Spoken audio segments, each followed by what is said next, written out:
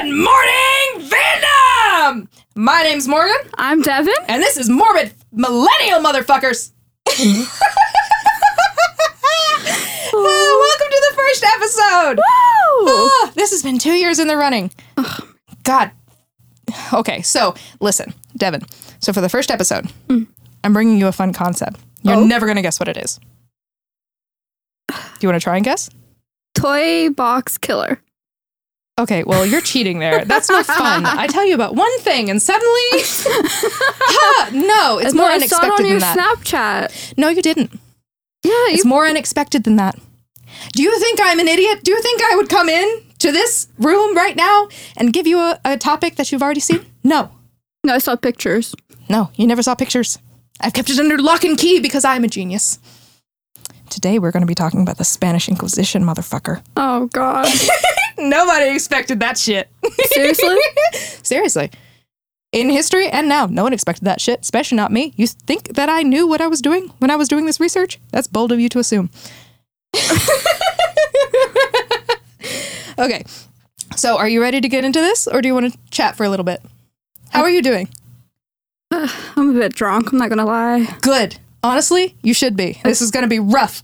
My face is super A little red. bit kinky, but Kinky? only if it's consensual, you What do understand? you mean kinky? What's gonna be kinky? Because today we're going to talk about the Spanish Inquisition, but specifically, we're not going to focus so much on the history of the Inquisition.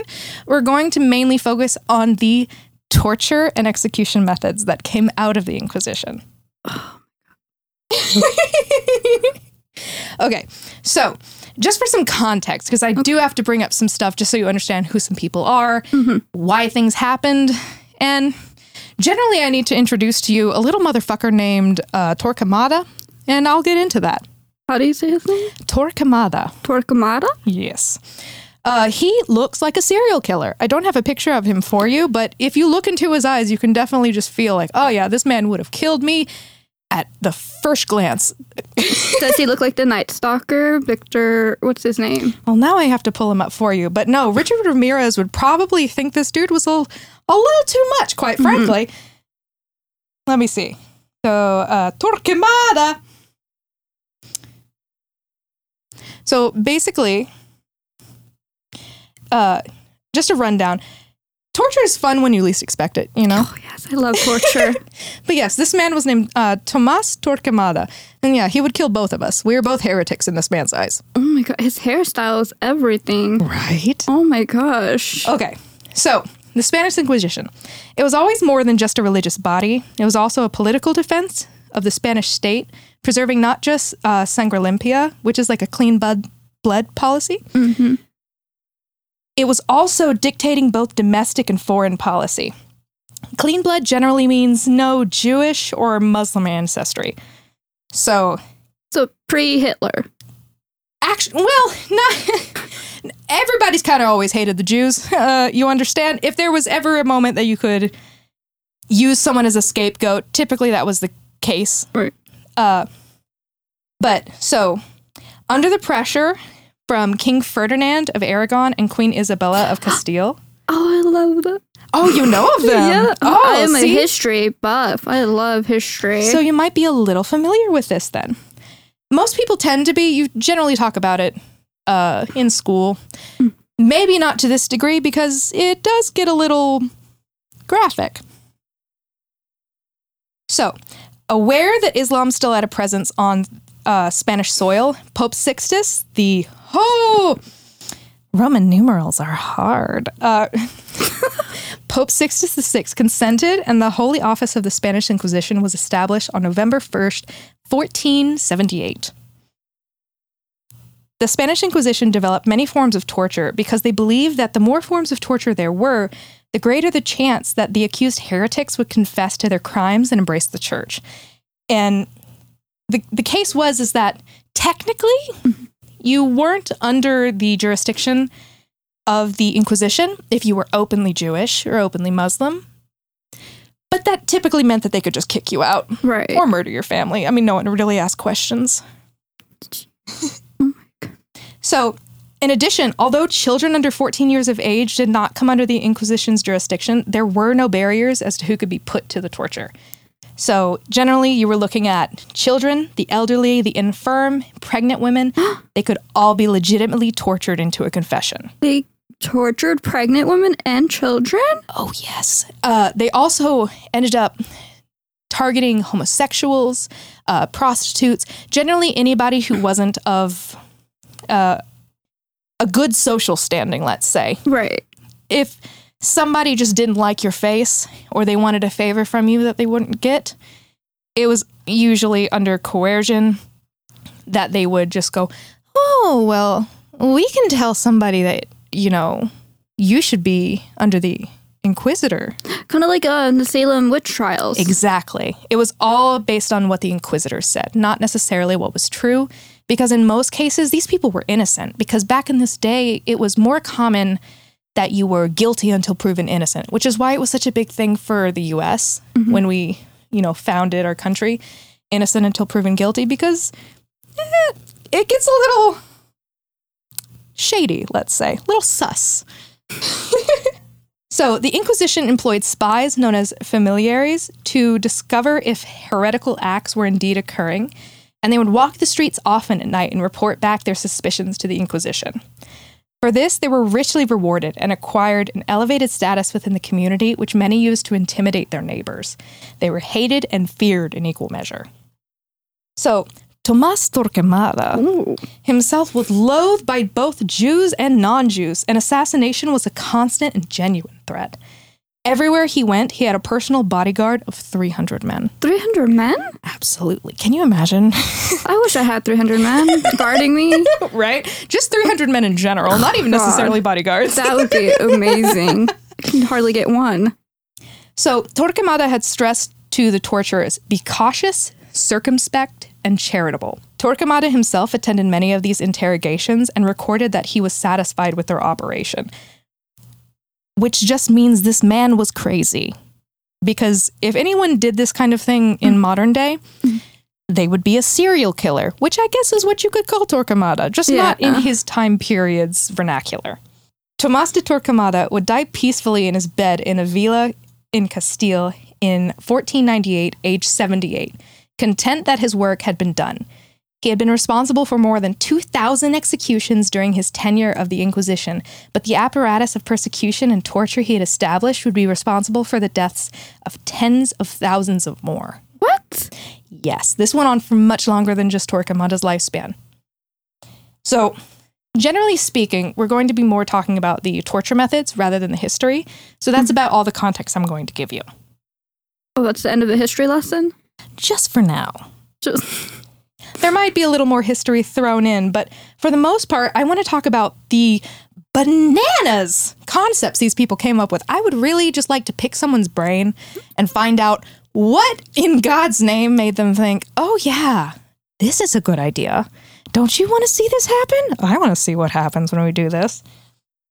So the first one I'm going to show you a picture of is the torture chamber. So these places were windowless rooms that held the torture devices, and they're not as kinky as we want them to be. It's not kinky. It's not the red room? No, it's not kinky if it's not consensual, and none of this was consensual. In the New World, they were more public due to not wanting to use the resources to move a victim to a larger city where the torture chambers were located, because the Spanish officials wanted to make sure the native population stayed true to their Christian doctrine. So they made the torture public. They believed that the public torture put fear into all those that witnessed it, and the agonizing screams of the tortured and the sounds of their bodies breaking would keep the community heretic-free. So I want to make sure you know that these natives were converted into Christians involuntarily the second the Spanish stepped foot onto land. And you can actually, if you would like to reference this a little bit, they mention something similar in The Pit and the Pendulum by Edgar Allan Poe. So just as a reference, here's a picture of what one of these torture rooms would look like. Would you like to describe it for everyone? It's like a brick walls and just a whole bunch of chairs with people What is that? Is this bunch of people standing and sitting? Basically, so one of these torture methods that I'm going to mention to you is this man in the back here. Yeah. It's called a strappado or a corda. So this method was used to elicit a confession or information from the victim. Reports said the whole process only lasted about an hour or less, which, generally speaking, okay, torture for an hour doesn't sound too bad. You are wrong. So, ropes were tied to the wrists behind the victim's back and tied to a pulley to be pulled off the ground to hang by their arms. Oh my God. Sometimes they put extra weights on them to weigh them down. This positioning of the arms and extra weight made the shoulders separate from their sockets, and jerking could cause even broken shoulders. Oh, it's gross. Another variation is similar to the first, but with a series of drops from a suspended height. So, they would essentially raise you up periodically and drop you down to further... What? Yes. So it was very gruesome. And this is just the first thing I'm mentioning. It gets worse. Oh. So in addition to the damage caused by the suspension, the repeated drops caused major stress to the extended arms, leading to broken shoulders. It has even been documented that some tied the wrists of the victim in front, attached to their ankles. This caused their hips and legs to be damaged terribly, as well as their shoulders in dislocation and breaking. And the worst part about this is, as I mentioned before, a lot of these people were alleged heretics. Right. They weren't always executed after this. No? So it was potential, I should say, that they would be released after being put through a strappado and permanently disfigured for the rest of their life. Oh. You will not be skipping rocks along the riverbank like you thought you would be. It's very intense. And there are some more pictures of this where I said that they would be doing them publicly. Oh my God. There would be some where they would put them up in the town center. Oh, that is so scary. And you can actually see a lot of these online if you look them up. You can find there are torture museums that have, displays. Torture museums? Yes. They don't actually have people in there, Devin. Let me make sure you having understand. People hanging? No, they're just dummies. And not dummies like us. I mean like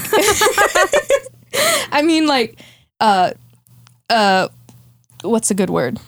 Kind of like mannequins. Thank you. Yeah. The things that a lot of people are afraid of. I'm afraid of a mannequin. They just stare at you. Understandably, it's the uncanny valley. So, another form of torture, you may be very familiar with this. It's water torture. Oh, yeah. Also known as waterboarding. Yeah. So, the purpose is to make the victim feel as if they're drowning, of course. The technique was different for different areas of the world due to different resources that were available. Mm-hmm. The victim would lay on their back and be strapped to a board. The ankles, wrists, arms, and legs were secured to keep them from thrashing around. Once secured, a rag of some type of cloth would be inserted into the mouth. Officials would then pour water over the rag, mimicking the sensation of drowning. This process would be repeated, sometimes for days, until the confessions came. Breathing would become increasingly difficult as the torture increased in frequency. At first, the accused would be given enough time to catch their breath it was also called a toka. Mm-hmm. If no confession came, the length of water pouring would increase while the breaks for breath would decrease. Death was always a distinct possibility. In fact, they actually usually had doctors on hand just to make sure that they were properly tortured, not immediately to death. So they would prolong it as I don't know much which one is worse. Yeah, none of it's good. This is why I say that it's only kinky if there's consent. If someone's ever in... I'm sorry, you think it's kinky to get waterboard? Listen, I'm not here to kink shame or kink ask why. I will say this. If anyone ever goes, that sounds kinky, maybe tell them to go see a therapist. Just a little bit. Just talk about some things. Because it's one thing to like getting choked. It's one thing to like sensory deprivation or thing. It's another thing, to say like, oh yeah, break my bones and shit on my face. That's a completely different thing, you understand.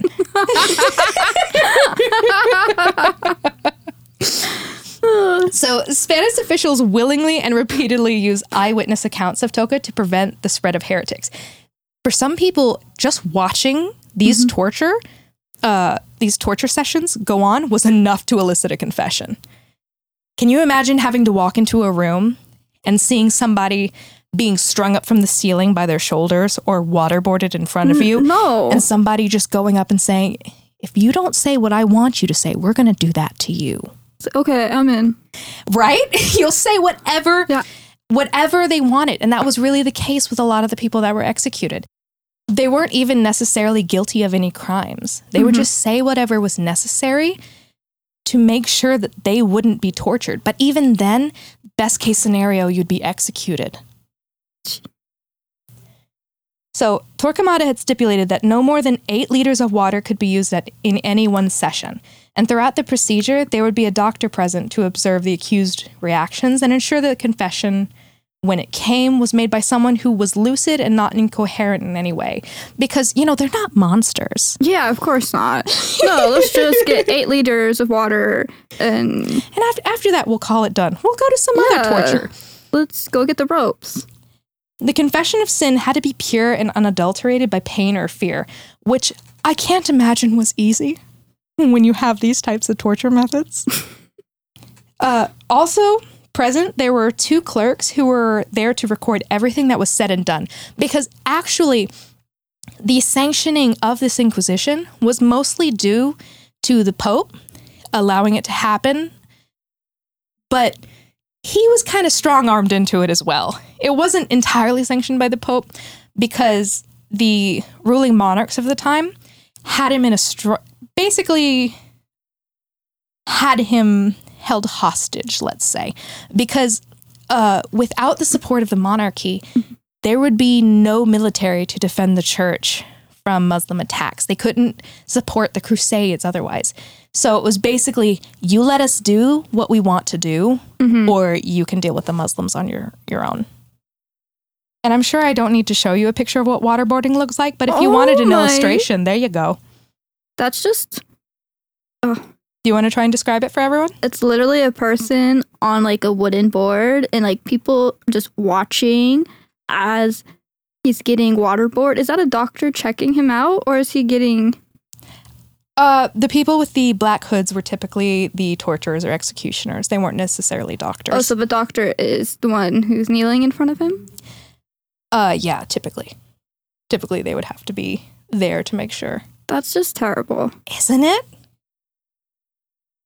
So another one you might be familiar with is the rack. The rack? Yes. So it was used to stretch out human beings by being secured to a board by their wrists and ankles with cuffs attached by chains. No. I watched like Game of Thrones and they did that in an episode. No. Oh yeah, just so you know, everything medieval, generally, imagine Game of Thrones. It's just that complicated historically and just that brutal sometimes. Could you just imagine the sounds of the screams as they... I think I'm so glad that we live in the time period that we do today because, sometimes you get frustrated, Sometimes you just want to pull on someone. No, like sometimes your Amazon package doesn't get delivered on time. Sometimes the traffic is really bad, but at least you're not being tortured by a bunch of Christians who just don't like your face. That's just really sad now. Indeedy. So the chains were attached to a wheel where, if cranked, the chains would stretch the body, causing it to crack and pop. Gross. Just witnessing this torture was enough for many to offer up confessions of heresy. For a person that survived long sessions of forced stretching, they could lose control of their bowels and other bodily functions and could be permanently unable to move on their own. Sometimes, the rack would take form similar to that of the strappado, where a person would be stretched while hanging from their wrists from a tall tree or pole. As a person hung from their wrists, their ankles would be stretched to the ground. The snap, crackle, and pop, like Rice Krispies, of joints and ligaments, could be deafening and the pain indescribable. Yeah, just look at the picture. Our producer seems a little disturbed over there. Are you sure? Have you seen a picture? You would be disturbed. There was at least one account of a person who survived the rack who proclaimed he required longer pants, for they had been stretched out so much. Oh my God. That is the not kinky version of Granddaddy Longlegs.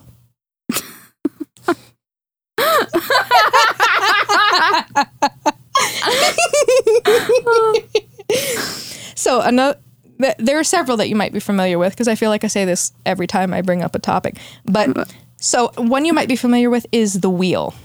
Have you ever heard of that? No, I haven't. So fun fact, if you look on our podcast page, I actually did post a promo for our first episode that was depicting the wheel. Oh, is that what that was? I was wondering what that picture meant. Indeed, you do. And I did give a hint that it would be unexpected. And this podcast was definitely unexpected. So the Catherine wheel, or the breaking wheel, was a form of capital punishment adapted from the rack that usually featured a wagon wheel upon which the accused was stretched over and beaten. Since there is space between the spokes on the wheel, it allowed bones to be broken easier. Then the victim's mangled body would be on public display until their death. The people administering these acts would attempt to keep the person alive as long as possible in order to draw out their suffering. It was the hope of local authorities that keeping the tortured or convicted on display would deter others from committing, quote-unquote, heinous crimes. I'm sorry. You want to talk about hypocrites? Let's talk about hypocrites. Let's. So, this was typically used on murderers or thieves. Since the body remained on the wheel after execution, left to scavenging animals, birds, and decay, this form of punishment, unlike the ancient crucifixion, had a sacral function beyond death. According to the belief at the time, this would hinder transition from death to resurrection. And for your viewing pleasure, I will show you two forms of the wheel. Some would be vertical, like the one that I posted on the Instagram. That just looks painful. Some would also be... that person's getting beat with what, like a wooden stick or something? Whatever they decided to beat them with, usually. And whatever they're feeling that day? If you've ever watched The Hunchback of Notre Dame, you'll actually see the correlation. Because he was on a rotating dais at one point. Oh, he was. Very similar to the wheel. Only he wasn't getting beaten. He was getting things thrown at him, but it's equally terrible. The poor baby. So another that I couldn't wait to tell you about, because it's one of those you don't really think about. Sounds like a modern inconvenience until you think about it too long, and it's not that fun. It's called the hair shirt. The hair shirt? Indeedy do. So this was made out of animal hair and was heavy by design. It usually had a neck opening and rested upon the shoulders with the sides tied under the arms. But there were many variations. Basically, have you ever been to the dentist and you needed to get an x-ray and they give you that... Oh, yeah, that gown. The radiation suit? Yeah. Very similar. So, for Catholics in the early days of Christianity, hair shirts were used as a method of repentance during the season of Lent. To intensify the irritation it caused, sometimes they added twigs, rocks, or shards of metal. For accused heretics, this was a symbol that showed they had confessed to heresy and publicly proclaimed their belief in God, Jesus, and their devotion to the church. Wearers who were publicly embracing the church would go without food and water for the duration of their sentence. Some were even forced to wear the hair short for 7 days, while others were sentenced to wear it for several hours while sitting in the hot sun of a public square. Oh my God. This is the hair shirt. As I mentioned, it looks very similar to the radiation suit you would get at the dentist. Yeah. But there were many variations, and this is just one of them. And for any of you who are listening, I will also be posting all of these images on our Instagram. Yes. So feel free to pull it up and follow along with at Morbid Millennial Pod. There you go. Hey. So another form was the Judas chair, a pyramid-shaped wooden seat where the person being asked to confess their sins against the church was placed upon, with the point inserted into the anus or vagina. Whoa. As the questioning got more intense, the inquisitor would lower the victim lower and lower onto the pyramid by ropes. The victim was usually naked, and the chair also sometimes had oil added, and the victim sometimes was lifted on and off the chair or had weights added to make the death faster. This was a contraption that would literally rip you a new asshole. Oh my God. So this was typical punishment and torture for those that had been accused of infidelity or homosexuality. It's not fun for anyone involved, but especially not for those victims. It is said that the Judas cradle was rarely, if ever, washed. So even if someone did get off the cradle alive, the chances of subsequent infection would probably kill them. Yeah. Have you ever seen a Judas chair? No, a Judas cradle I kind of don't want to. Oh. Our producer is raising his hand. He knows exactly what it looks like. It's just what it sounds like and Oh not my at all fun. God. Do you want to describe it for anyone at home? Don't feel like you need to, do you? No. I pretty much nailed it on the head. It's pretty direct. I mean, honestly, who wants to know what that looks like? What is that, the chair? This is the chair. There was also a spiked chair version, and I will go into this a little bit later. There's an additional feature I would like to talk about. Of course. Which is this coming up. So, it's called the boot. It's designed to cause crushing injuries to the foot and or leg. Common varieties include the Spanish boot and the Malay boot. One type was made of 4 pieces of narrow wooden board nailed together. The boards were measured to fit the victim's leg. Once the leg was enclosed, wedges would be hammered between the boards, creating pressure. The pressure would be increased until the victim confessed or lost consciousness. Newer variants included the iron vices, sometimes armed with spikes that squeezed the feet in middle frames. Oh my God. The Spanish boot was an iron casting for the leg and foot.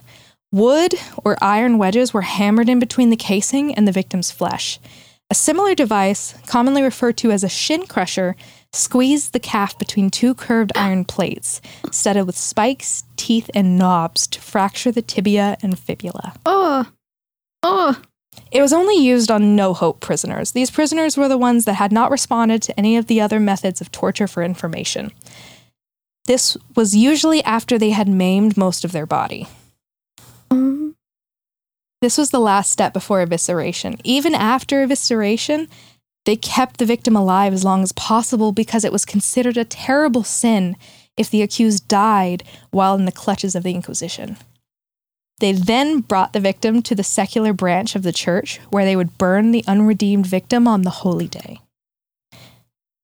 And some of you may be familiar with this torture method. It was commonly used on witches. So anyone who wouldn't admit to their crime, Right. they would fuck you up. So would you like to describe to everyone the images I'm showing you now? These are some examples of the boots. So it looks like a boot and it has spikes inside the boot, right? Mm-hmm. And so they just put their leg in the boot and then no. It's a big nope. No. So this is another common form of either torture, but specifically execution, called trial by faith or auto da fe. This was a public execution method that would always be held on a Sunday or during a public holiday so as to maximize attendance, and it was a part of a ritual that would last many hours. In fact, this was kind of the thing you RSVP'd for. This was the thing where you had a little brekkie to go with it. It was a whole day. They would get everybody together and feed them, and there would be a whole ceremony involved. This was a big shebang. So the condemned would wear a black hat known as a San Benito with pictures of flames and demons on it so as to indicate that hell awaited them. And they would then be slowly paraded around the town where they could be jeered at and abused by people. You mentioned the Game of Thrones earlier? Mm-hmm. Kind of like the Walk of Shame. Oh, yeah. Shame. Finally, they would be taken to the town square where they would be tied to a post atop a funeral pyre and the charges would be read out. As last-minute confessions would often lead to the crowd demanding a reprieve, the victim would be gagged to prevent them from responding to the priest's constant demands that they do so. If they nodded a recantation or made to kiss the cross, they might be treated more mercifully and strangled to death by an iron collar before the flames could consume them. Oh my God. Here's a good example of it. Is that a ladder? Yes, sometimes it wasn't like what you think of witches being put on top of funeral pyre and lit on fire. Sometimes there was a fire lit and they put you on a ladder. And just threw you in the fire. slowly, because they wanted you to recant. But if you couldn't, well, then that wasn't their fault, now was it? Wow. History is dark, guys. So some extra ones, I couldn't find a lot of information on the ones that I'll mention from now on, but they are really notable to talk about just because they are so intense. So one of them is the thumbscrew or the head crusher. Oh. These are some of the weirder ones. And you can find these in torture museums. They do have artifacts of thumb crushers. And basically, the thumbscrew was a device where the victim's thumbs were placed and systematically crushed. No. Similar devices were used on the toes. Thumbscrews were often applied at the same time as the strappado and other torture devices to inflict more pain. Portable devices such as the thumbscrew were very popular, and no inquisitor would go anywhere without a set. It's kind of like having just a good handbag on you. You just need a good thumb crusher, you know? It's in style. If you don't have one, you're not cool. You're just not in vogue. You're not. So, however, the must-have torture instrument was the head crusher. The head crusher, that's even more... As the name suggests, it would slowly crush the victim's head as the handle was turned. Ow. But the obvious problem with the head crusher is the victim can't really talk while it's crushing their jaw into their skull. But, you know, who cares when you can look forward to the accused eyes popping out of their sockets when the skull finally cracks? You know what that makes me think of? Have you seen Friday the 13th? I have not, actually. As a horror movie buff, I'm a little ashamed, but You've no. never seen the Friday the 13th movies ever? No. I should. We should do that later. We should have a horror movie marathon. Let's go. But one of the movies, I can't remember which one, but Jason literally popped a guy's eyeball out with his thumb. It just popped right out. Kinky. Of course you'd be into that. I'm just kidding. I'll have to watch that later. I can't believe have you seen Halloween at least? Of course I've seen Halloween. What about Nightmare on Elm Street? That kept me awake for 3 days as a child. Okay, good. I was so afraid to fall asleep. Good. I hope yes, so. Good. I should lose sleep over this. You should. I'm torturing you with this information, so I don't might as know well if I'm torture gonna myself a little bit. Yeah. They believed the brains of heretics were dysfunctional, so by crushing their brains, they would definitely cure them. Don't you know? So, just for a visual, here are some images of the... That looks painful. They look similar to like a handmade, what would you call it? Handcuffs? Like if you were just handcuffing someone's thumb together. Yeah. But the idea was that it would slowly be turned until crushed. Geez. Same with the skull. Actually, when I first saw this, I'm not going to lie, as someone who's gone to the optometrist quite a bit, it kind of reminds me of that test where they blow... Oh, yeah. They blow air into your eye. Yeah. The contraption feels very similar, only there's nothing crushing your head, but like, if you don't stay still, I think that might be what they do to you. A fan favorite of anyone who knows about the Spanish Inquisition, I can say it right. Yeah. Tends to be the Iron Maiden. This one you might be familiar with. You can think of it in your head, probably. Yeah. It's very iconic. So the front side of this device was a statue of the Virgin Mary, ironically enough. Inside were spikes, sharp knives, or nails. Levers would move the arms of the statue, crushing the victim against them. One record dating back to 1515 tells of a counterfeiter, which they were a Jewish person presenting as a Christian to avoid persecution. They were being executed by such a device. It was placed inside and the door shut, slowly so that the very sharp points penetrated his arm and his legs in several places, and his belly and chest, and his bladder and the root of his member, and his eyes and his shoulders and his buttocks, but not enough to kill him. And so he remained, making a great cry and lament for 2 days, after which he died. And here's an image of the Iron Maiden, or at least some good examples of them. If you've ever seen a sarcophagus, they look very similar, only with a little more fun added, don't you know? Yeah, that looks like a fun party dress. This is a more of a side note, but I will probably mention this at one point. There was another execution method where some people would be placed inside something similar to this, a spiked barrel, typically, and then rolled down a hill. Oh, I've heard of that. Yes. That sounds like fun. See, we'll have to cover it at one point so I can tell you all about it. It is quite interesting. There are a few people you might have heard of that have suffered a fate similar to that. Really? Indeed. So this is a fun one that all of the women listening will very much not like. It's called the breast ripper. Oh, God. The Catholic Church learned a human being could live until the skin was peeled down to the waist when skinned alive. Often the rippers were heated to red hot and used primarily on women's breasts. Infection was guaranteed because the torture devices were never cleaned, victim after victim. They don't like cleaning things, do they? Listen, back in the day, they didn't understand how germs worked, so why even bother? You know, it's not going to kill you. We're just going to rip your nipples off. It's fine. Yeah. God, my poor nipples.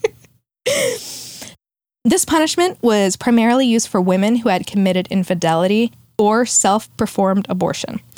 Also less commonly used to punish those condemned of heresy, blasphemy, and other crimes. Just to show you. It kind of looks like a slingshot, you know? I can see why you'd say that, yeah. Basically, imagine a pair of metal tongs with spikes. Ooh.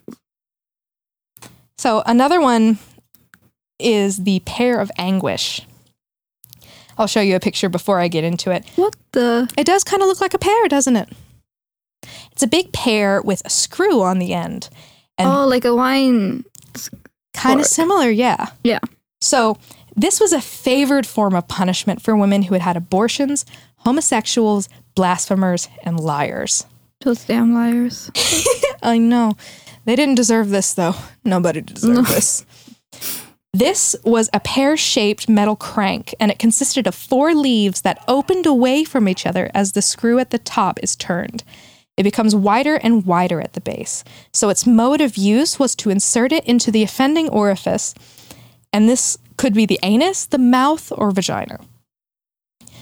Once in place, how far the crank was turned depended on the torturer.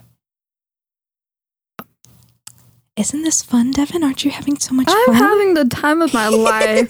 Learning different ways to torture people. I know, just don't use them on me. I know I'm mean to you sometimes, but I don't deserve this.